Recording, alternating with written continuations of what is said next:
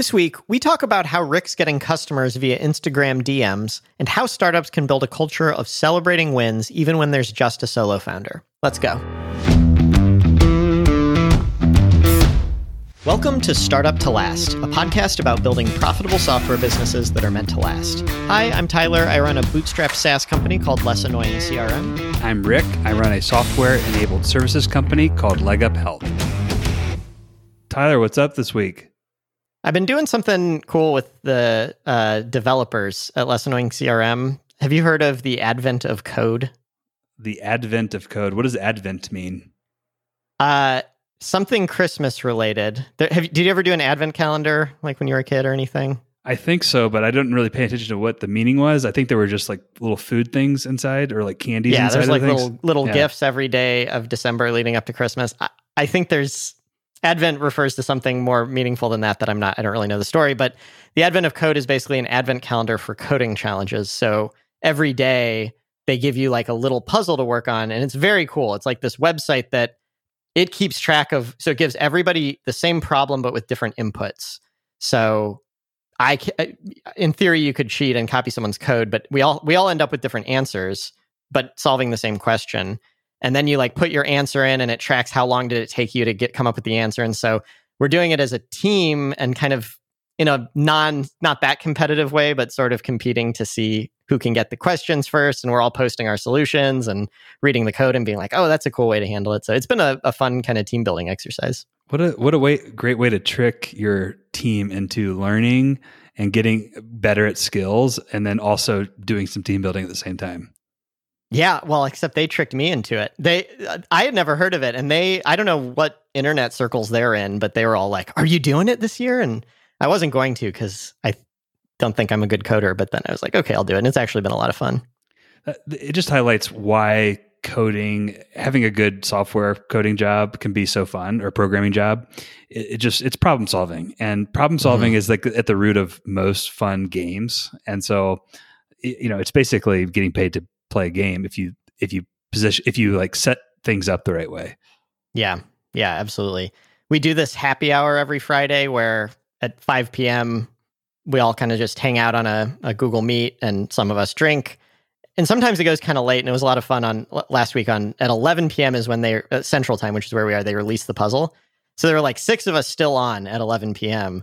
and 3 of us like pull out our laptops and are like, okay, time to start solving. And the other 3 were like, so what, are we just sitting here while you're solving your coding challenge? Anyway, yeah, it's very cool. I totally agree with what you're saying, that in the best of times, coding is just playing a game. Oh, totally. Yeah. Well, any other updates you have?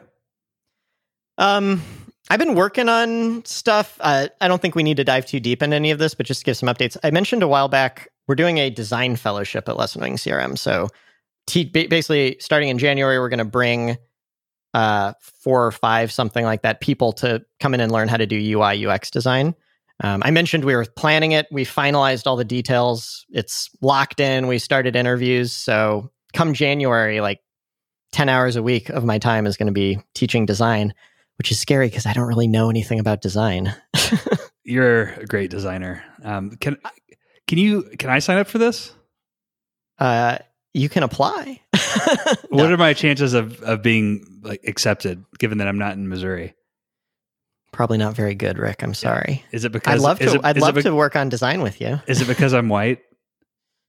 We don't have it with the coding fellowship. It's specifically a diversity program. This one is not, but because it's an educational thing, not like a job, we have gotten a much more diverse group of people applying, which is awesome. Well, I want to know why I wouldn't be under consideration. What is it about me? I mean, the fact that you're not in St. Louis. That's the primary reason? Well, and I know you would never come work. If I'm being honest, this is like a long-term recruiting play, and I don't see you coming to work at Less Annoying CRM anytime soon. All right. Well, I'll tell you Am what. I wrong? Well, I'd love to hire you, Rick. Oh, well, that's $10 an hour. Take it or leave it. Let's take this conversation offline and see where we end up. Yeah.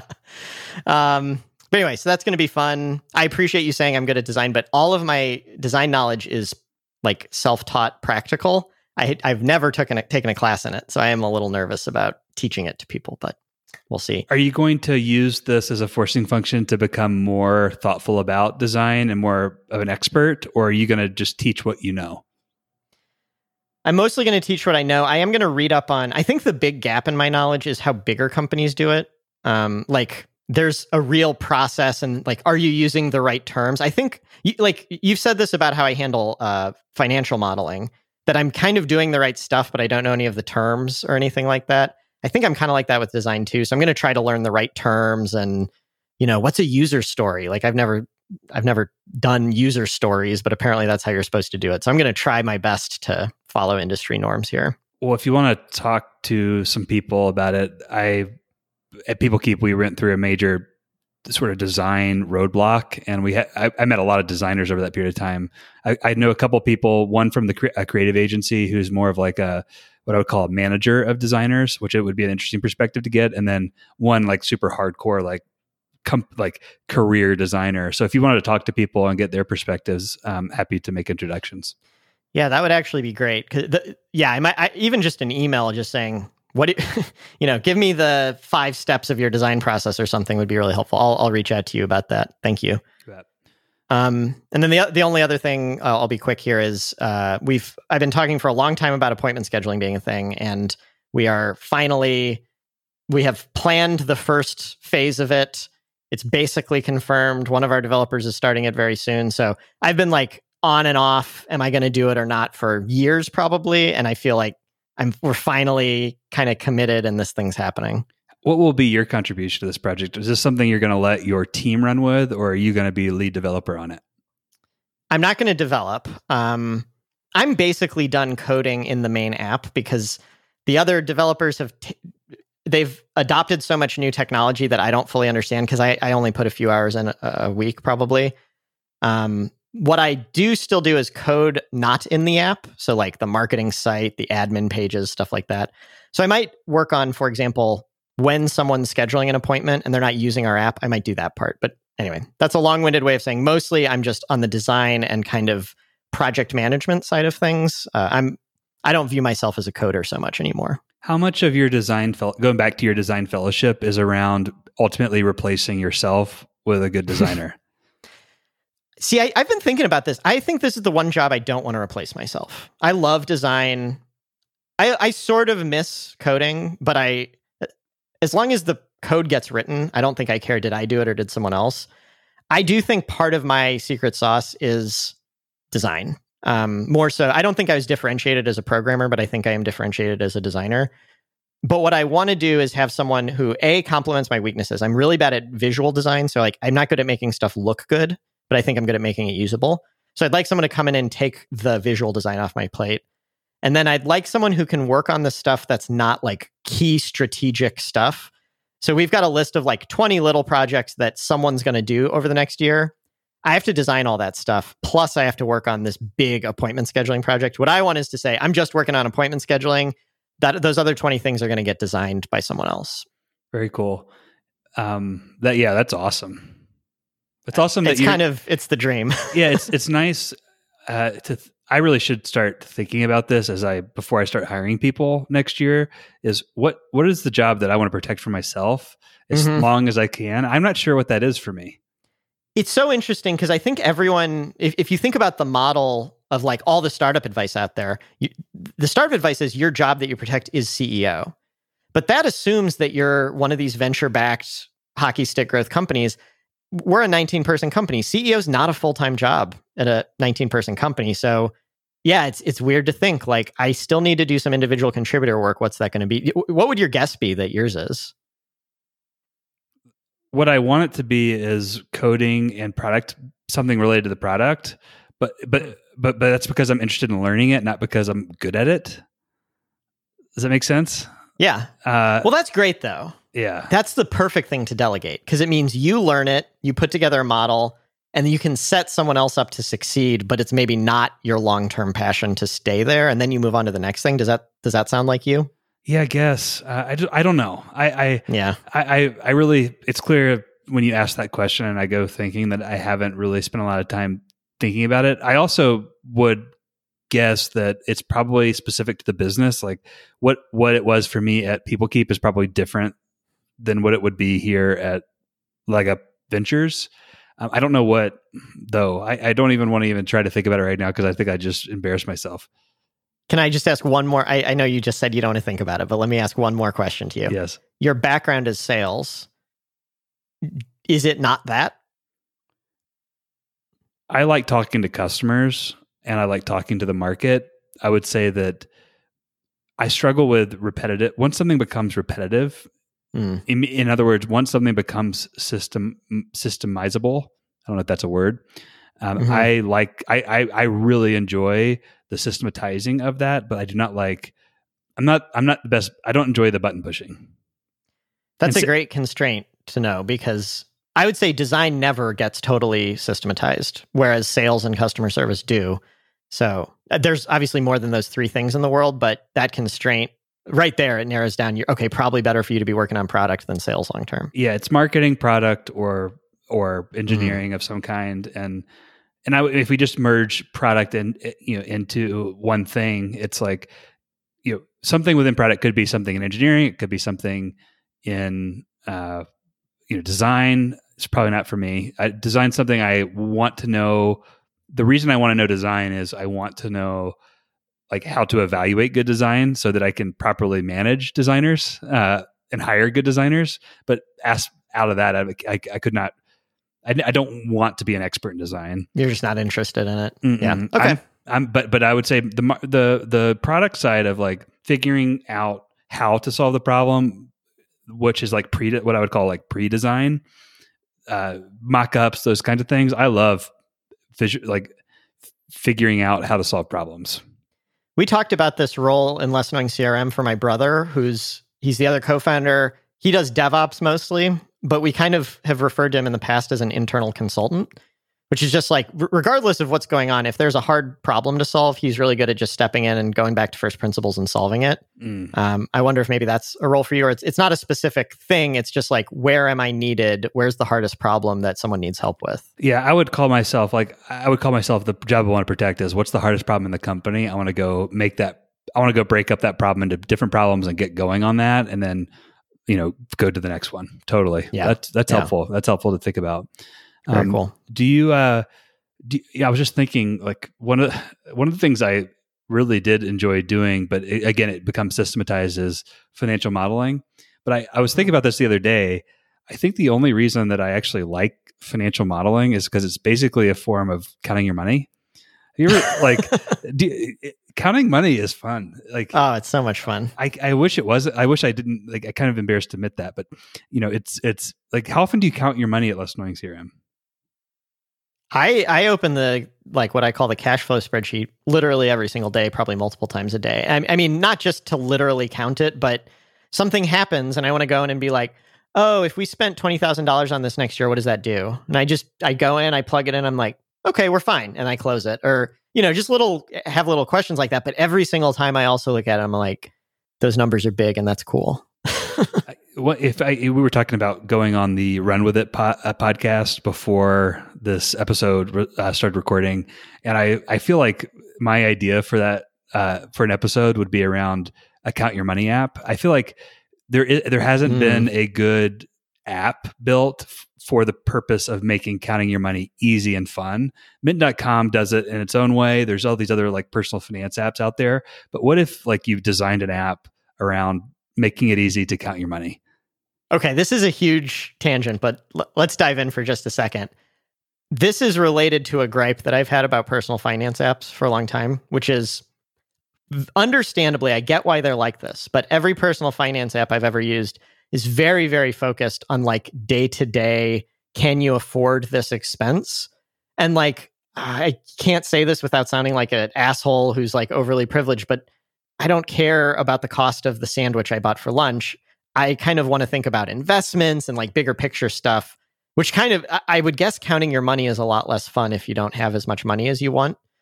So are you kind of saying make a personal finance app for people who are happy with their financial situation, basically? Yes, because they're the ones that are built currently are built for more for budgeting. Yeah. Like they're glorified budgeting apps. And yeah, like you have a system for budgeting. You don't need someone to help you with that. What you would like is to have a great place to see where your money's going and where you might be able to get more money out of your money. And just to simply know how much money you have. I have a big problem every year. So we're running up to this because the year's about to end. Every year, I get a raise from Less Annoying CRM. And I have a rule for myself that 50% of the new post-tax income I put into savings. And the other 50% is like, I can spend, I can donate, whatever I want to do with it. It's like surprisingly hard just to answer that question of like, how much money am I supposed, like following that rule, how much money am I supposed to be saving right now? Mm-hmm. Anyway, cool. Yeah. Anything else on that? No, I just to a complete tangent, but I do like counting money, and maybe that's why I like the financial modeling. That's the observation. I've got a couple updates related to my marketing planning. So if you've listened to the last several episodes, you probably noticed some manic behavior by me in terms of, I got to go plan marketing. I just need to let it come to me. I got to go plan marketing. I just let it come to me. Anyway, Tyler helped sort that out recently, and my sole team member Lena and I got really focused on, for the last 2 weeks of open enrollment, or last week of open enrollment, which runs through December 15th for us, which is the time anyone can buy health insurance in the U.S. We decided we're just going to do outreach, and we're going to throw a bunch of noodles up against the wall and see what sticks. And one of the channels that we tried was actually Instagram direct messaging.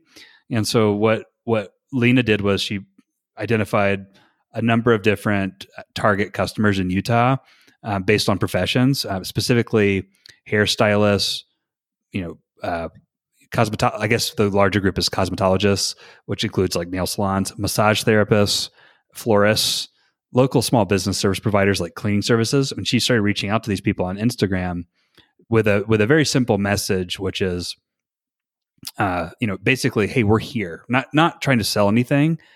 It's going wonderfully. We've already had 2 signups that went all the way through the process, has made Leg Up Health the agent all online, and then started shopping for 2021. And they're just delighted to have help because they've been doing it on their own. That's incredible. How much work, like how much have you helped them manually versus just them using your automated stuff? 0 manually, 100% automated. Yeah. So it's amazing. Yeah. So we went from cold outreach all the way through to an AOR, agent of record, being acquired. And now like what needs to happen between now and the end of open enrollment is help them make a confident health insurance decision.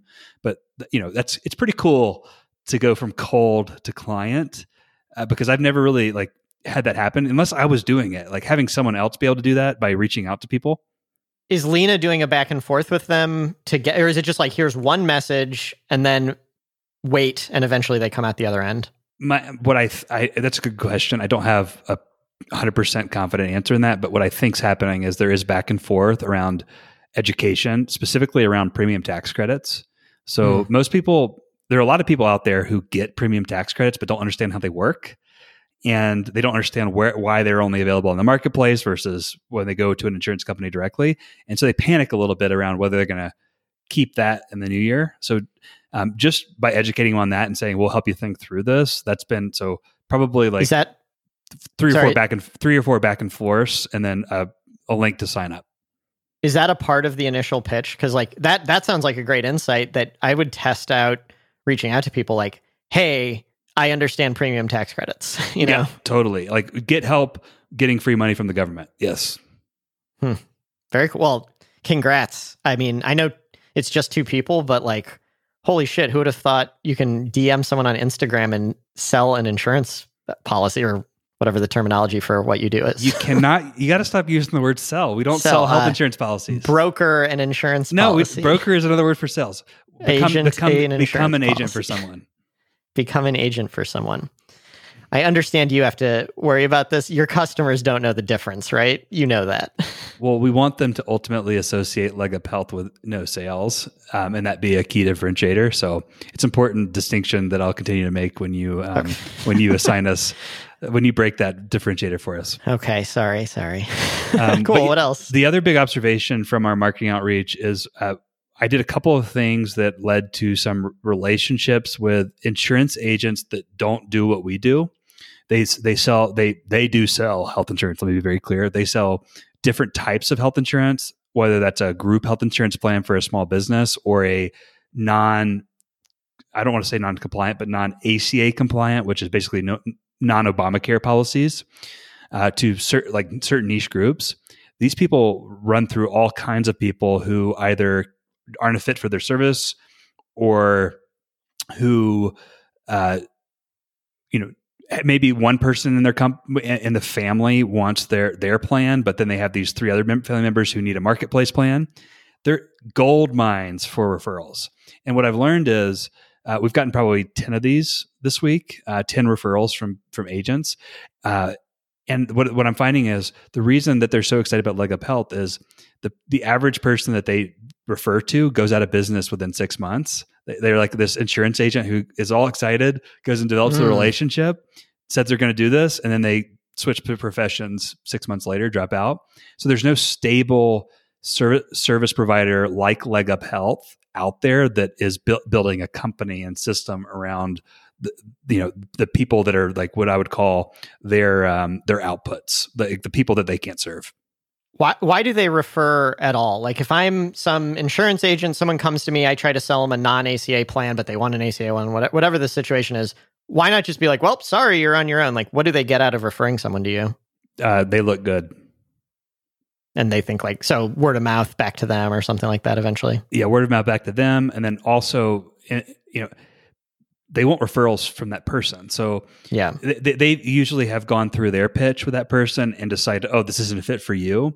But that person knows someone who might be a fit for their thing. So they want to do everything possible to like have a good reputation and good sort of like referability with that person. So taking care of them and the whole family is really important. And an introduction, that saves them time and makes them look good helps with that a lot.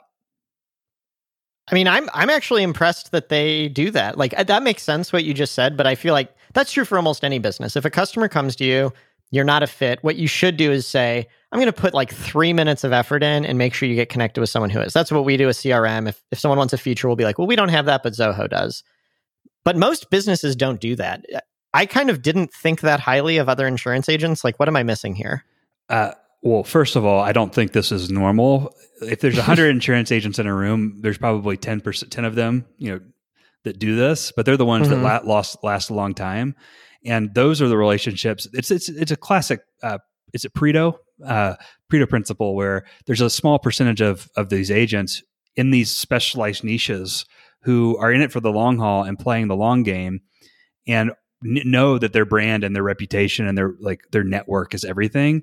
And this is a hole in their quiver where they would love to have someone fill it. And we're coming in and immediately we actually respond to their emails when they introduce someone.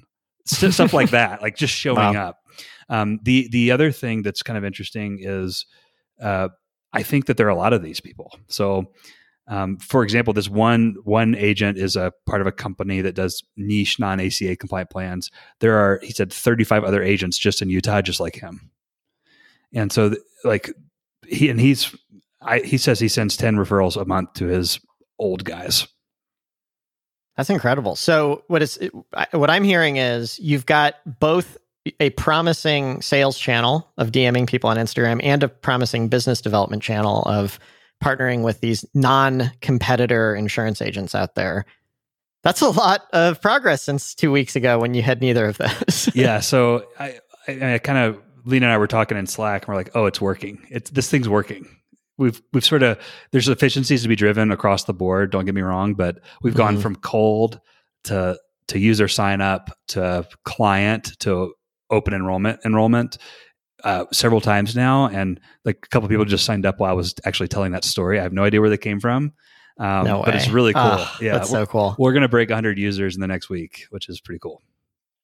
I so like reminisce about that feeling of like every time someone signs up for a free trial, you get an email. And I mean, I still look at all of those emails, but I have them filtered into a different inbox now. But what an amazing feeling. I'm happy for you. Yeah. Mine's a Slack channel. And I'm getting close to where I need to just turn off the notifications because it's getting distracting, which is such a good feeling. Like I have to turn off the notifications of user signups because it's getting distracting.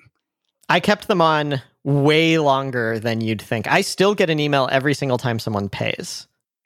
which is, happens 15 times a day. Like I get every single one, and every time I'm like, fuck yeah, someone just paid us. Yeah, you do realize that's like a simple way of counting your money.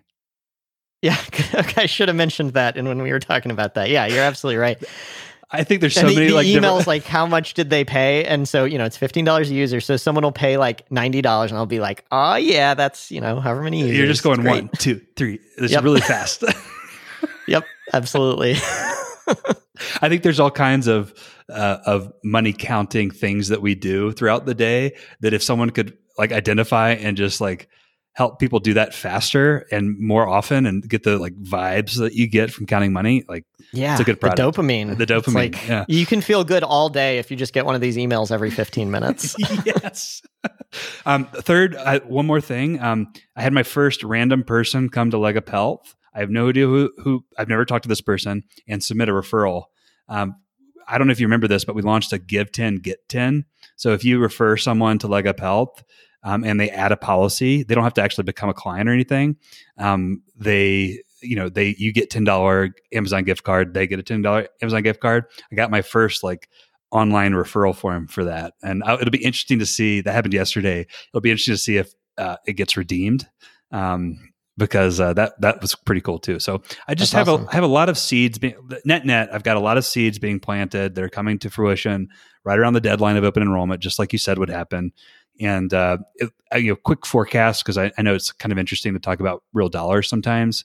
I think we'll probably start the year somewhere between 15. It's a long range because there's a lot of stuff that could happen in the next 5 days, but somewhere between 1,500 is the base case. Monthly recurring revenue and 3,000 monthly recurring revenue to start January as a base. Wow. Yeah. I know that like when we talked about this months ago, you said your goal was a certain number of users or something, but forgetting that, it sounds like you've got to be very happy with how the year's going to close out here, even if you hit the bottom of that, the 1,500. Ecstatic. It provides more than covers expenses, makes us more than ramen profitable or whatever that term is. And it doesn't pay your living expenses. That would be ramen profitable. Well, ramen I thought was like the cheap. Well, yeah, okay. If you change your lifestyle, I didn't say Rick profitable. Okay. It's really Sable profitable. I'm just kidding. But that we'll have depending anywhere once we hit $500. Everything else is I'm not going to pay myself probably next year either. So that's $1 that we could spend on marketing. And just or automation. So, we could have anywhere from $1,000 to $2,000 and $2,500 to reinvest into marketing experimentation starting in January. That's a healthy marketing budget. Like not that long ago, I think 2 weeks ago, you said advertising at Google AdWords is off the table because you don't have the money for it. Like Google AdWords is on the table if you've got $2,000 a month to spend. Totally. Where to spend it is the question, right? That's a question for another day. I also want to follow up with one question that you asked me last week that I didn't have an answer to. What you asked me, so when you go through it, when you're an entrepreneur and you're working on early stage business, you go through all these check boxes to sort of make sure your business model is validated. First, it's you validating the idea, right? And then you're validating the product to solve that idea, and then you're validating how you're going to make money selling that product. Then you're validating how to get people to buy that product. I've validated a lot of the stuff of the business model. The one area that needs to be validated still, and probably won't be validated until a year from now, is how to scale the service costs of the business. And this comes into there's sort of scale the costs. And one of those is marketing costs. Like how do I, customer acquisition costs? How much can I predictably pay to acquire a new customer? I feel pretty good about that based on some of the results we've seen this year. But until I start spending money to go acquire customers and seeing what happens, how long they stay, that sort of thing, it's still to be validated. But more importantly, this is a service business. It doesn't have this simple like COGS, cost of goods sold, that a typical SaaS business would have. So I've got a big, salary portion of cost of goods sold that will be what I call a health insurance coach. This is the position or the person or the people, I should say, who will talk with clients and users and help them make good decisions. Confident health insurance decisions. And my target is a 50% margin on cost of goods sold or on a 50% gross margin. And I don't know, it'll be interesting to see if I can pull that off, but one thing I learned that, I'm starting to realize is a coach can handle about 150 new enrollments, new clients each open enrollment period, which is about 45 days. And that assumes that it's their only focus. So that's a lower number than I had previously assumed. My original model was 400 clients per coach. So what I'm realizing is, in order for a coach to be able to handle 400 or even 300 clients, they're going to need to have a lot of existing clients that are much lower maintenance than new clients. New clients take a lot of time. They take okay. So a few questions here. The 150 number, I assume you're just saying how many people are you dealing with, and then multiplying that out. If you were doing it full time, how many could you handle? Okay. It was like 4 a day. Okay, of like new inbound people, if you're working an 8-hour day, it takes about 2 hours to kind of maybe not all at once, but spread out over the course of open enrollment, 2 hours per person. It's about an hour per person, but I wanted it to be half a full day for each person.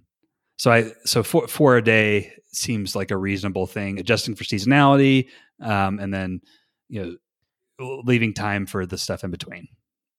Which it sounds like would be servicing existing customers. So it's 150 new customers, and you hypothesize this is your first year doing open enrollment, but probably next year, the people who are coming in this year will not take 1 hour. They might take 15 minutes or something like that. Yep. And a lot of the things that I'm doing currently that take a lot of time, we can create how-to videos. There's a lot of systematization that can happen to increase this, but pretty confident that as we stand right now, 150 new clients per rep, which definitely doesn't accomplish a 50% gross margin, but has the potential to grow to doing that.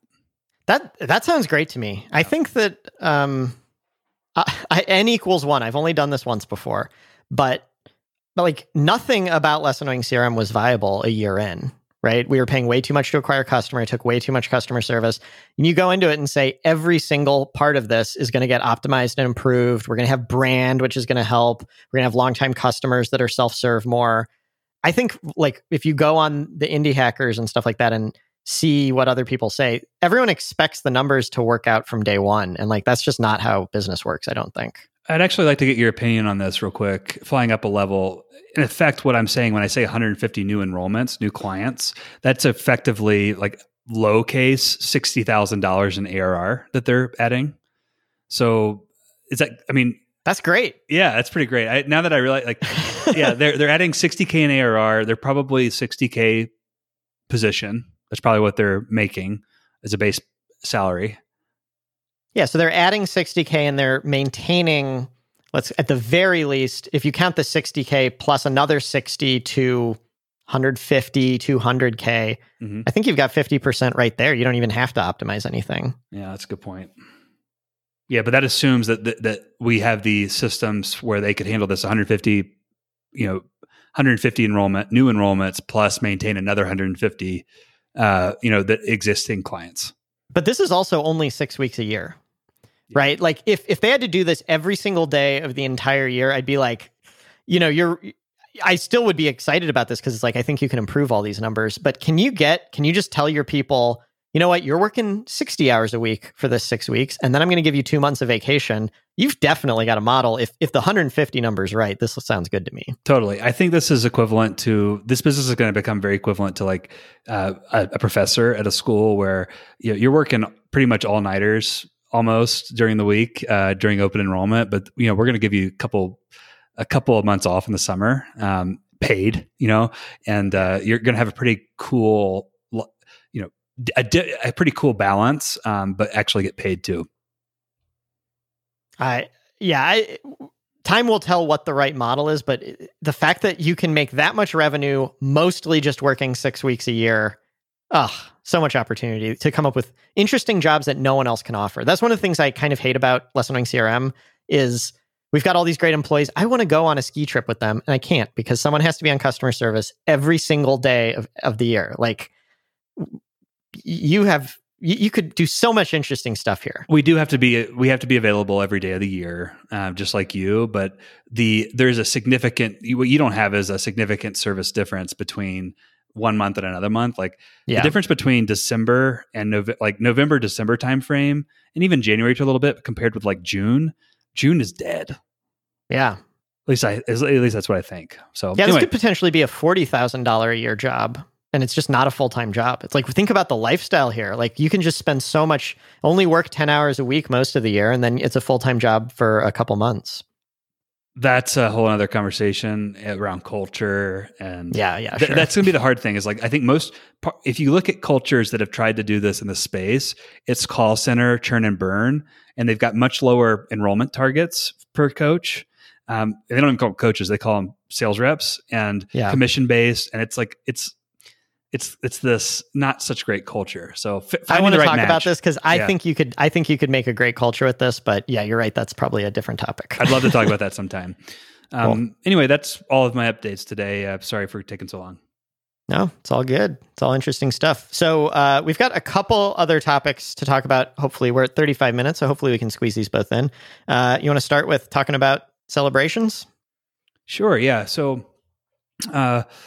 okay. So I had a conversation with my buddy, Chase Murdoch. He owns a tailor shop called Tailor Cooperative here. He's a Startup to Last guy. He's still trying to figure out what Startup to Last is, but we just started meeting on a monthly or regular cadence. It's not really set in stone, but had lunch with him this week. Yes, I was out. I wore a mask to the table. Yeah. Okay. Whatever. But it was great catching up with him, and he listens to our episodes. And Chase, if you're listening right now, it's hopefully, thank you for listening and hello. But he does a great job. So he has a co-founder, and they've been running this shop for, I think it's somewhere around 4 or 5 years now. And they're now creating a parent company called Dakota Group. And Dakota Group is basically going to be a way to take their framework that they applied to the tailor shop, which is really a local, retail business, and acquire. They're going to at Dakota Group. They're going to acquire other businesses similar to Tailor Cooperative, like similar model, and apply the model that they've applied to the suit shop to these businesses they acquire, drive efficiencies. And so he has a number of team members. They every year at this time, I think he leaves today. He and his co-founder go out to a destination. They're going out to Steamboat this year. And then the rest of the team and their spouses joins them to, basically, primary is to team build and celebrate. Second, the second reason that they do it, which is really interesting, is a forcing function for planning. So each of the team members has to prepare a presentation for this annual event that's 100% paid by the company. And it forces everyone prior to this event to sort of think through the upcoming year, and they have fun presenting it. And even the spouses are involved in the presentations, which kind of has this third effect of making the spouses feel part of it. Yeah, that's very cool. And anyway, he told me like it's something that he really spends a lot of time thinking about, and he has a keynote that he does. And there are only 5 people. Like it's not like this is a huge company, right? Like this is small. And I was super impressed with that. And I realized, man, I don't even think about this stuff, much less act on it. And I wanted to bring this topic to you and ask, what are you doing now as it regards to celebration, and sort of combining that with annual planning, and then also this sort of spouse function, which is kind of interesting. And then I want to I want to ask some questions about that. And then maybe we can talk about what I should be doing at my stage, or what you did at my stage, to start building in the muscle memory to do this, make time for it, and do it right. Yeah. Happy to talk about it. I'm, I guess, ahead of you by virtue of we had to do some stuff. This isn't exactly something I would say like I've done a great job of, but I'm happy to talk about what I have done. So what have you done? What are you doing now? Yeah. So first of all, I don't think our like celebrations and cultural events are not really mixed with planning and that type of thing. That's not to say I think it's a bad idea. We've just always kind of kept those things separate. So do you want to talk about both of those? Or, like understanding that I'm not combining them. I think it's an awesome idea to combine them together. I just haven't done that. Okay. Yeah. Tell me what you've done. Maybe how you accomplish both of those items, or maybe all three. Mm-hmm. Like one bucket is team building, I think, which is why you do celebrations. The second is a forcing function for planning. And the third is spouse inclusion and relationship building and appreciation. Okay. So I'm going to go backwards because it's increasingly easy to answer at the end. So we don't do any spouse inclusion stuff. Okay. I actually think that's one I don't exactly regret. I don't disagree with doing it, but that it says a lot about a culture if you do that, because like we hired a lot of young people, a lot of people who don't have spouses, and they might feel excluded, which isn't a bad, again, it's like, what do you want to have the culture of like, this is like a family and there's kids coming to company events. At our company events, several people are probably blackout drunk. So like, it's probably not a place that kids should be. Like I think you just have to decide what you want your culture to be, but ours is not like super family focused. Maybe that will change as we get older. And it's probably also a geographical thing here. Like Midwest culture, down, city culture is very different than Utah Mormon culture. Mm-hmm. And so like there's, people grow up faster here. Yeah. That's an interesting point. And I want to like give a disclaimer here. Silicon Valley type culture has a big problem with both alcohol, partying, sex, all that stuff. There is drinking at these parties. We go very, very far out of our way to make sure there's no pressure to. There's lots of events that don't involve drinking. I don't want to give the impression like if you don't drink, you can't hang. But it is different. I think probably a typical Mormon living in Utah would not want to be in that space at all, probably. Totally. And just so everyone knows, Tyler is a lightweight, so you could if you can stomach a few beers, you can hang. Yeah, right. Yeah, this is not a frat party. But yeah, so I think like figure out what you want to be. We decided, I don't know how intentional it was, but I would make the decision again that like your personal life with your family is great. Well, we want to enable you to be happy there, but like they aren't employees here. We're not trying to involve them. I think it's a very cool idea to do that, but we haven't. Does that sound like something you would want to do? I don't know. I'm sort of thinking about this, but I do like the idea of having a spouse who feels like they can support they know enough and they feel involved enough and they feel ownership enough to support their significant other.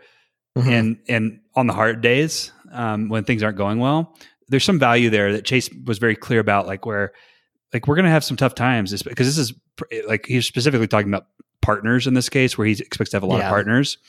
And it's like, well, yeah, it makes a lot of sense. The other opportunity then is like do everything like, and I think you do a good job of this. The other way to address the spousal thing is just take really good care of your employees so they never have those bad days. And I think you do a really good job of that. And maybe that's how you handle it. Yeah. And now that we're talking about it, I hadn't thought about it through this lens, but we do more probably for friends and spouses. It's like, it's more agnostic. Who is this person? But the people that are close to you. So when we do have a party, we try to say, invite as many people as you know to come to this party, basically. And like, I know a lot of my employees' friends, and they know Less Annoying Sarah. When we have a job opening, everyone's like, I've been to those parties. I want to go work there. So I do think there's a lot to be said for building up trust for the people around you. I personally, now that I'm examining what I've done, it's more about your whole social group, not specifically your family. Yep. Cool. But yeah, inviting them to events. Now, I'm not going to fly all of my employees' friends to Steamboat, of course, but if you're doing like a trip, it's got to be family probably. Yeah. Okay, what was the next thing you said? You said, how do you do, there was planning. Celebrations and planning. Yeah, so for planning, we do two things. One is, I like the idea of a forcing function and do it all at once because it feels like an event. But I also think effective planning needs to be like, also need to have a component of always happening. And that's my job and your job to do that. So I am always planning. This podcast is one part of that. I do every week group brainstorming where I bring 3 random people from the company and whatever is on my mind, we talk about. So I feel like I'm constantly getting feedback from everyone at the company and they're involved in the planning. But then we do have that every once in a while thing where COVID has sort of messed this up. But normally Bracken, my co-founder, is in Boston. He's the only person not in St. Louis. Something like 3-ish times a year, he'll fly to St. Louis and we make a whole week of it. There is the celebration side. Like we normally have a big party while he's here. We go out and do karaoke as a company. We do something like that. But during the day when we're at work, there's normally a full day where he and I, just the two of us, go deep on product. There's normally a full day where the partners, so the 4 original employees who are kind of in a sense, the have the most stake in the company. We meet and talk about, it's almost like a board meeting sort of. So we kind of do a week-long thing. I think we plan on 4 times a year. In reality, it's probably more like 3. That's our planning approach. What do you think about that? No, I like it. It sounds like you do dedicate time to having people focus on planning more substantially around, than they normally do, with deadlines, which create that forcing deadlines or create the forcing function. And then you couple that with things are different this week. We're going to have a party. Bracken's in town. We're going to have some excuse to go have some fun and celebrate. Yeah. And that's different. It's the same thing really that Chase is doing with his trip. It's just a little bit different. Yeah. Yeah, I think so. And a big part of it, I would love to do what he's doing, but I've kind of said the logistics of everybody leaving, I think would be really hard, especially, a lot of people at my company are like in theater. If they're acting in a show, they're like, I'm not going anywhere. Like I've got other things to do, right?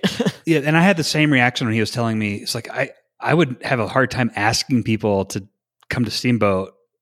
I don't know. It was like one of those things where it's like, I don't know if I feel comfortable asking. That's a lot to ask. But he his particular people are like, they've done it for several years. They look forward to it. It's something that everyone looks forward to. So, it kind of works out for them based on the people that they have involved and stage of life probably too. I think it comes down to expectations. If when the next person you hire, if you're like, once a year, every March, we're going to do this thing, they'll go into it like, great, this is built in. This was part of expectations. If instead you're like 5 years in, you have to come on this trip or you're fired, that might not be received as well. Yeah. So if it's baked into the expectations of the job that applies to every role, this is what you sign up for when you work here. Oh, that's a great point. Why'd you start working here if you don't want to do that? So it'd be hard for you, for example, to start doing a trip like this because it hasn't been baked in from the beginning. But this whole Bracken thing has been. Yeah, absolutely. I also feel much more comfortable asking the partner. I would have no problem saying to the partners, you all have way more upside in the business. You're coming on this retreat. But I wouldn't be comfortable doing that with other employees. And what's the cutoff between like who's kind of a very early like bought in person versus who's more like a standard employee, case by case basis, I guess, for every business. But it should be more than like there. You should probably end up with an inner circle that you can ask that of, but the whole company is a stretch, I think. Cool. Lucid does this every year. They go to Bear Lake in I think June or July, which is a big lake up in the northern part of Utah, and they do it every year, and it's been baked in from the very beginning. Yeah, that's cool. And it's just something that not going isn't an option. No, spouses aren't invited to it though. Yeah, and they also do a lot of planning at that. So do you have anything else to share about what you did back in the early days? We haven't really talked about the celebrations. Yeah, go ahead. Celebrations. Yeah, celebrations. Yeah, so I'm probably bad at this. Like I'm, for example, a bad gift giver. I'm not, this isn't something that comes natural to me. So as other people joined, they kind of took this over and have done a great job with it. What we do now is, so we've always celebrated big milestones. You can make up whatever you want as a milestone. If you want, there could be a milestone every other day. We set user count. That's our North Star metric. When we hit 100, which was just me and Bracken, 500, 1,000, whatever nice round numbers we want, just blowout celebration. In the early days, that just meant going to a restaurant. But like now, for 10,000 users, we rented out like this cool venue and went to a really, really nice dinner with the company. And then we all showed up and all our friends were at the venue, that kind of thing. Those happen rarely. I think personally, the right cadence for that is every 12 to 18 months. Then between that, we probably have we have a holiday party every year. We do kind of a Secret Santa type of thing. We do, just lots of, we do happy hours. We do board game nights. I think you just want to, our culture is have enough fun activities that people feel connected, but not like this is their primary social group, if that makes sense. And then right when people are getting bored, which in my opinion is about once a year, just blow it out and make them feel like this is special. And then they go back to the more sustainable thing after that. That's what we do. Cool. That's helpful. And what did you do when you were first 100 users? Like, how did you celebrate your 100 user milestone? So our thing, I had this whiteboard. This was when I was in San Francisco. I had this whiteboard in my studio apartment. Bracken was in Boston. Oh, you got a whiteboard? What's the number? Do you have one number that you put on that? I have 3 numbers. 3, what are they? Users, clients, employers. Awesome. So we just had 1. We just had users, but I don't think 3 is too many. But Bracken was in Boston. I was in San Francisco. We couldn't really do much. But what we always did is I took a picture of it. I put it on Facebook. All my friends commented and they were like, that's awesome. And like just anytime we hit a milestone with that number, it's like so minor, but that whiteboard got like embedded into the culture of the company. Like now in our big office, we still have that number written on the wall. And we even have rules around who gets to update it when. It has to go up by a certain amount. And like when a new employee starts, we make sure that they get to go update the number. Just little things like that, kind of that you do in the early days. Even we didn't do this intentionally. It was a total accident, but it becomes like part of the culture of the company. Yeah, it's interesting. This is why I want to talk to you about it, because I'm probably worse than you at this stuff. If there is such a thing. But yeah, I have these whiteboards. I guess what I'm taking from this is I just need to let myself be myself and celebrate what matters to me. And that's happening right now. And I'm probably just not noticing it. And then, be more intentional about team building opportunities when I have more of a team, but I have a team right now and I can do something. Like there's no reason we can't go on a ski day to celebrate 100 users when we cross that. Do you think Lena is better at this than you? Because the thing that helped me so much was as soon as I realized like, this isn't me. This is, but I've hired people who love doing this stuff and are great at it.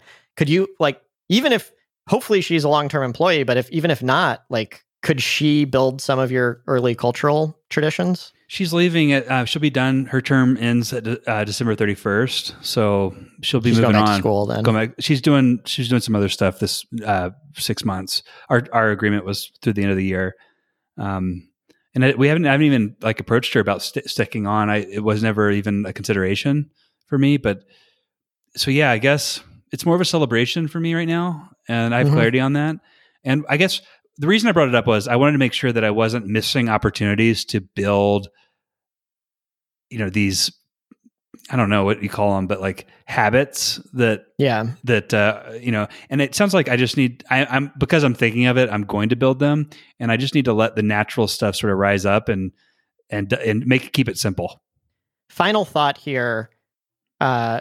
It's harder to do this when you don't have any employees, right? Because like, what is culture when you're just one person? In my what happened with us is I developed these traditions with my friends. Like I would take all my friends out and personally buy them all dinner. And, they're not going to say no to that. And we would have a party when we hit like 50 users or whatever. That ended up trickling in. Like everyone at the company knows about San Francisco Shabu nights. They've never been. They didn't even live in San Francisco when I was there. But they know that I went out with my friends when we hit a milestone and did Shabu. And then actually very cool. Last year, they surprised me for my 10-year anniversary at the company with a Shabu night at the office. I remember this.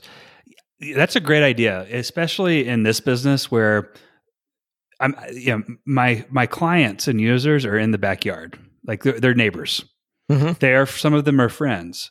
There's an opportunity for me to include have the culture be more than just Leg Up Health people and my family, and it could be friends and clients and users. I didn't even think of using custom. Yeah, have a custom celebration when you hit a milestone. That's awesome. I love that idea. Mm-hmm. And it also served, like, none of my celebrations serve the purpose of getting customers engaged. They feel so much more involved. They're like, I'm a part of something big here. That's awesome. I love that idea. Cool. I got what I needed out of this. I feel a lot less pressure to do it perfectly. I just need to do something and see if it works and then iterate. Cool. Well, I'm glad we got where you wanted to go with it. Looks like we're running up against time. So you want to sign us off here? Hey, everyone. Thank you for listening. If you liked this episode, I have 2 favors to ask. First, please write a review on the podcast app of your choice, because reviews play a huge role in helping other people discover useful podcasts. Second, if you know any founders or aspiring founders of independent startups, please tell them about Startup to Last. And if you'd like to review past topics and show notes, visit startuptolast.com. See you next week. See you.